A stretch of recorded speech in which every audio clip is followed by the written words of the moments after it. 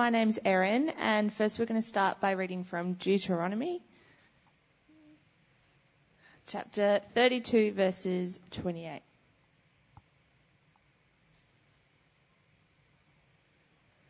They are a nation without sense. There is no discernment in them.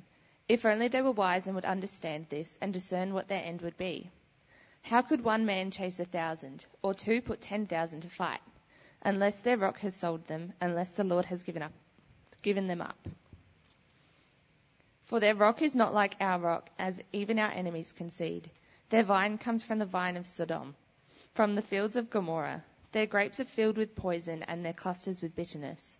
Their wine is the venom of serpents, the deadly poison of cobras. Have I not kept this in reserve and sealed it in my vaults? It is mine to avenge. I will repay in due time. Their foot will slip. Their day of disaster is near, and their doom rushes upon them. The Lord will judge his people and have compassion on his servants, when he sees their strength is gone and no one is left, slave or free. And then from Romans 12, verse 9.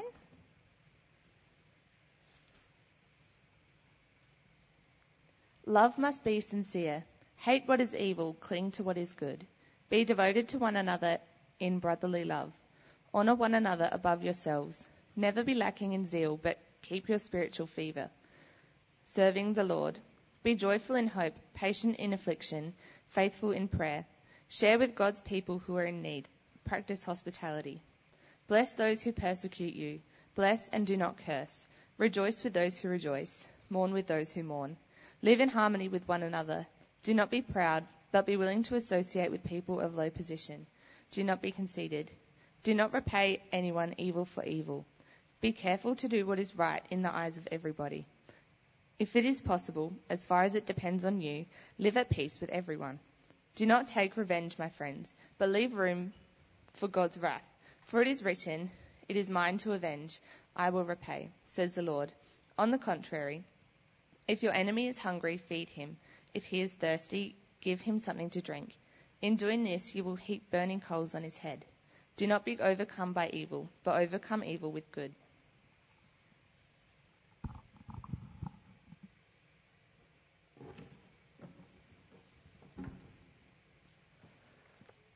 Thanks, Aaron, and thank you, Barb, as well. No one's ever described me as being user-friendly before, so I'll take that as a compliment. Good morning, everyone. It's great to be with you this morning. My name is Mark. If we haven't met, there's quite a few of you that I haven't met yet. I'm still trying to recognise everyone's faces, connect them with names underneath the face mask, so please don't be offended if we've met before and I've forgotten your name. I had a Year 11 chemistry teacher back in the day called Dr. Stoltz. Now, he was a very memorable teacher, very quirky. No class with Dr. Stoltz was ever boring at all. He was a teacher who would share his opinions openly on a whole range of topics. He had this little thing where sometimes he'd be writing on the whiteboard and he'd just keep writing and write on the walls if he ran out of whiteboard space. That was his little joke that he did. There were rumours that he would even throw things like retort stands at students who behaved badly. So it was never a dull moment. But at the end of that year, I wasn't very good at chemistry, so dropped it at the end of Year 11, and I just assumed that I'd probably never have anything to do with Dr. Stoltz ever again. Good year to have with him, but wouldn't have much to do with him. But I was wrong. Over the last few years, we've actually reconnected quite a bit, Dr. Stoltz and I. We've done a few things together. He comes around for dinner a bit. He helped us move house recently. Something happened a few years ago that transformed my relationship with Dr. Stoltz forever, and that was that I married his daughter. It changed everything. And in a similar way, Romans chapter 12 shows us that we can have transformed relationships. We can have transformed relationships with God, with one another, and even with our enemies. And it's the first 11 chapters of Romans that have set the scene for why these transformed relationships transformed by sincere love, are possible. Now, the Apostle Paul, who's writing this letter, he begins the letter of Romans by telling us the big problem that humans face, what the Bible calls sin. And because of sin, no one is righteous. That is, no one is able to stand before God completely clean. No one is able to live the way that God wants us to. And the reason for that is that at a deep heart level, we want to live for ourselves. So we don't treat God as we ought to. We reject him, which means that God ought to reject us as well. That's the bad news that Romans tells us. But the good news is that even though no one is righteous on our own, God has made a way for us to be righteous in his sight. And he's done that by sending his own son, Jesus, to die in our place, to take the judgment that we deserve. And this is what the Bible calls the gospel message. It means that if I believe this, if I trust in Jesus, trust that he's died for me, it completely changes who I am.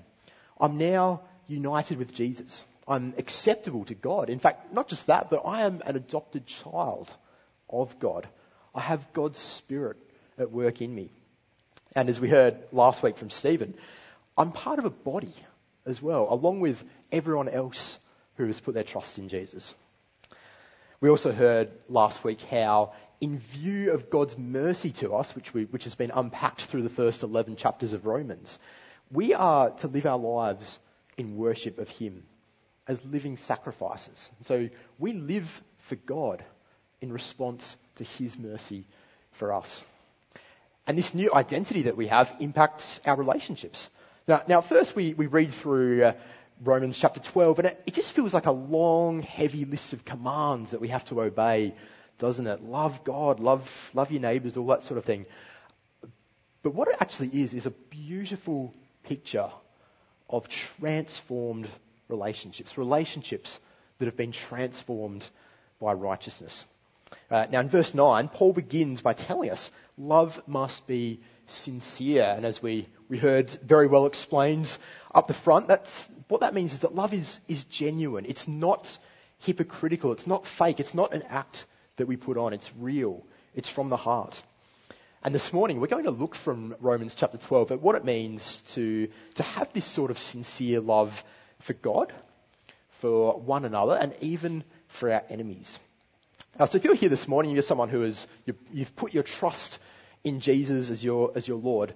The question to ask as we look at this passage is, am I letting what I know about Jesus shape every part of my relationships?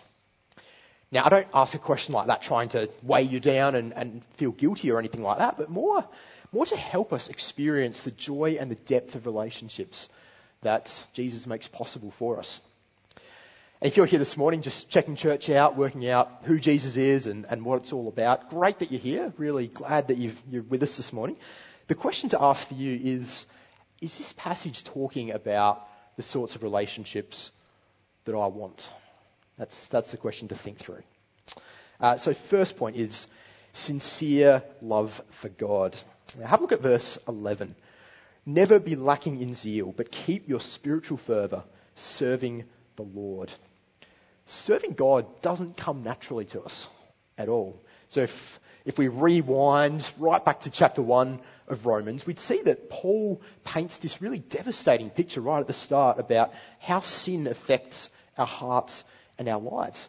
He tells us that people exchanged the truth about God for a lie and worshipped and served created things rather than the Creator. And so to serve God, it shows that a change has taken place in our hearts. And this is joyful service, Paul says, full of zeal. The only way we can genuinely love God with this sort of attitude is by grasping at a heart level, down deep, what God has done for us. See, the gospel transforms our relationship with God. As we understand it more and more deeply, it brings us joy and vibrancy. And not just that, but it helps us to cling to God during the tough times. Verse 12, be joyful in hope, patient in affliction, faithful in prayer. Paul was writing this letter to a church that within a few years was going to be suffering horrific persecution under the Roman emperor at that time. Paul himself, he's not detached from this either. If we read the book of Acts, we see that Paul lived a life of tremendous suffering for the gospel. He went through horrible things. And it's real for us as well, because all of us are going to suffer at some point in our lives. You might be here this morning and you might be in the middle of a season like that right now. And everyone, no matter what our worldview is, everyone wants to be able to cling to hope during those tough times. Those times when things seem beyond our control. We want to be able to tell ourselves that everything will turn out okay. We want to trust that everything happens for a reason. But what are we basing that on? The gospel gives us an answer to that. The gospel gives us a firm foundation for hope, even in the worst of circumstances. Because it tells us how the story ends. The story ends with us sharing in Jesus' glory. A glory that will make the worst of our sufferings in this lifetime seem like nothing. And not only that, but we have God's promise that He is using everything that happens in our life day by day to transform us, to make us more like Jesus. Nothing happens to us by accident. And so the gospel helps us to have a relationship with God that is marked by joy, patience, and faithfulness, even during trials. To live with sincere love for God in all seasons. And it's important to see that Paul tells us this right after reminding us in the first part of chapter 12, which we read last week, that we're all members of a body together. God uses the support and encouragement of other believers to transform me. Because it's those times when I'm feeling spiritually dry, I'm feeling hopeless, afflicted, I'm finding it hard to pray. Those are the times when I most need the support of the other members of my body around me. So can I encourage you, if you're not already, to really commit strongly to being here each Sunday. And with the exception of those of you who are going on the Campbelltown plant, please don't commit to being here each Sunday. Commit to being at Campbelltown each Sunday. Not just that, but joining a community group, joining a youth group if you're in high school, and committing to being there each week. Because being part of a body it's a big way of how God grows us and nurtures us and uses us. Our sincere love for God happens in the context of transformed relationships with one another, which brings us to the second point in this passage: sincere love for one another. This one another love that Jesus is calling us into is one of sincere love. It's not something that can be faked. We can't just pretend. Have a look at what this life together looks like. It means being devoted to one another in love, honouring one another above ourselves. It means sharing with those in need, practicing hospitality, living in harmony with one another, being willing to associate with people of low position. And just think what a counter-cultural community it would be if all of these things were the norm. I can't think of another community that I've been part of that would mirror these things, that would reflect this passage. It would be an extraordinary thing to be a part of. And I say that because I know my own sinful nature. I know that deep in my heart there's greed, pride, envy, selfishness. That there are all sorts of ugly things that make this radical kind of love very unnatural for us. But again, it's the gospel that transforms our relationships and helps us to genuinely love one another in this way. Because if we've trusted in Jesus, then we'll look at other people who have trusted in Jesus as well, and we'll recognize that together we are united in Christ. We're part of a body together, brothers and sisters. Jesus died for each of us. God's Spirit is inside each of us, transforming us day in, day out. Seeing each other in light of the gospel, it helps us to sincerely love one another. Now, if you're here this morning and if you're someone who hasn't yet chosen to follow Jesus, then you might be thinking, well, hang on. Are you trying to say that I don't sincerely love people? Are you saying that someone who hasn't trusted Jesus can't sincerely love people? That's not what I'm saying. But all I'm saying is that having a shared identity in Jesus, it unites us in a way that nothing else can. It changes the nature of our relationship in a supernatural and everlasting way. Verse 15 takes us really right to the heart of genuine love. Rejoice with those who rejoice, Paul says. Mourn with those who mourn. Now, that's hard. Ultimately, you can't act that out. You can't just pretend that. To rejoice with those who rejoice, we need to have a love that is strong enough to overcome our own jealousy. Now, it's easy to be happy for someone who has something that I have or that I don't really care about, but it's a lot harder when it's something that we want for ourselves. So a few years back before Rory arrived, Alicia and I lost our first baby, had a miscarriage, and I have to say it was really hard in the months that followed being happy for people who announced that they were pregnant or people who had babies during that time. They were having something that we wanted so badly for ourselves. Very hard to rejoice with them at that time. Mourning with those who mourn. Well, for that, we need a love that is strong enough to overcome our own self-interest. A love strong enough to feel what that person grieving is feeling. Not just for a few days or a few weeks, but journeying with them in their grief, their grief journey being ours. Only sincere love for a person will truly let us do that at a heart level. And so I want to focus a bit on the importance of hospitality, because I think that in many ways hospitality is a bit of an entrance point to a whole lot of other expressions of love that Paul mentions here. So in verse 13, Paul tells us to practice hospitality. And in the original language, it's a bit more forceful than that. The word for practice is the same word as persecute in the next verse. So it's literally saying persecute hospitality, which gets a bit lost in translation, but you kind of get what it means. It's saying hospitality is really important. And it's not as daunting as we might think either. You don't have to be an amazing cook. You don't have to have a big house. In fact, until a couple of days ago, it didn't really matter how big your house was. You're only allowed 10 people inside it. You don't have to be a raging extrovert to be hospitable.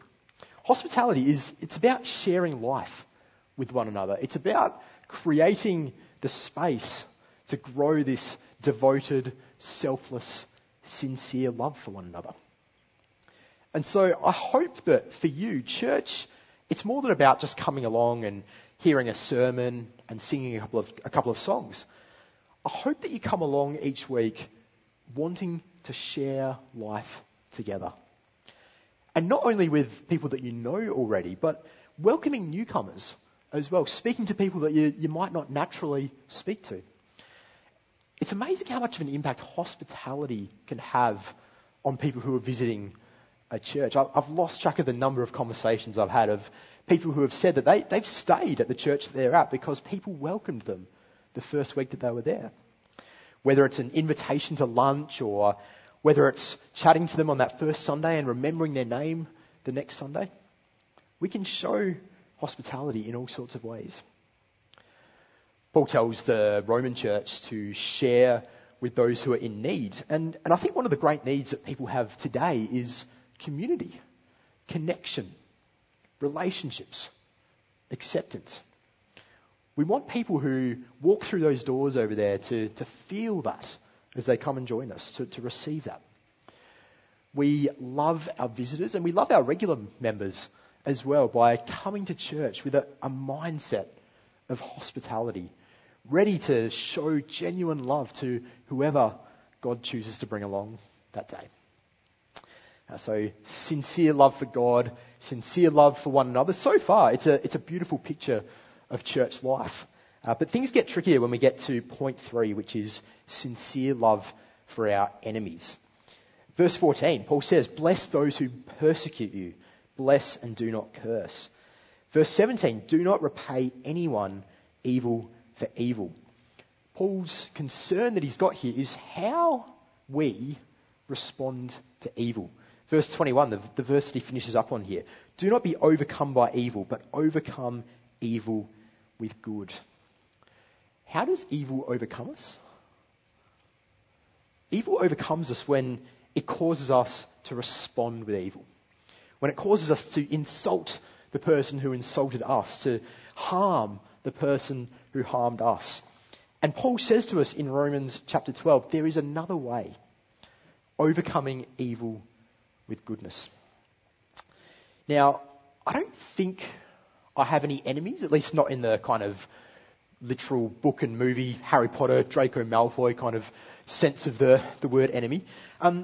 But I have experienced evil against me at times, and I'm sure we all have. I'm sure there are people here who have experienced evil in much worse ways than I have. Maybe you can think of people who are your enemies. Maybe it's the school bully. Maybe it's the work colleague who gives you a hard time and is destructive against you. Maybe there are more severe cases where it's someone who has committed crime or abuse against you or against someone you love. In my limited experience, it's very hard to respond to evil with good. It's very hard. It's very hard to sincerely love our enemies. And there's a couple of reasons for that. Firstly, I think it's just our natural instinct to want retribution, isn't it? To want the person who has harmed us to experience that same harm that we did. I think that's part of our normal human nature. And secondly, responding to evil with goodness, it just feels a bit weak, doesn't it? It feels a bit passive. It feels like we're letting them win. We're letting them walk over us. Love for our enemies isn't going to happen by accident. And again, it's the gospel that allows this transformed relationship, helping us to genuinely love our enemies.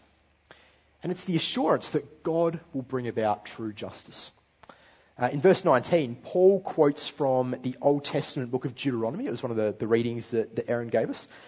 Do not take revenge, my dear friends, but leave room for God's wrath. For it is written in Deuteronomy, it is mine to avenge, I will repay, says the Lord. Now in the Deuteronomy passage, God was promising that he would avenge any evil done to his people. Even though God's people had messed up and sinned against God, God was still going to vindicate them against their enemies. And it's a promise for us too, that we can trust God to judge rightly. Paul quotes another Old Testament passage in verse 20 telling us that instead of taking revenge, if your enemy is hungry, feed him. If he is thirsty, give him something to drink. In doing this, you will heap burning coals on his head. It's an interesting turn of phrase there. I've never had burning coals heaped on my head before, but I would imagine that it is quite a painful and distinctive experience.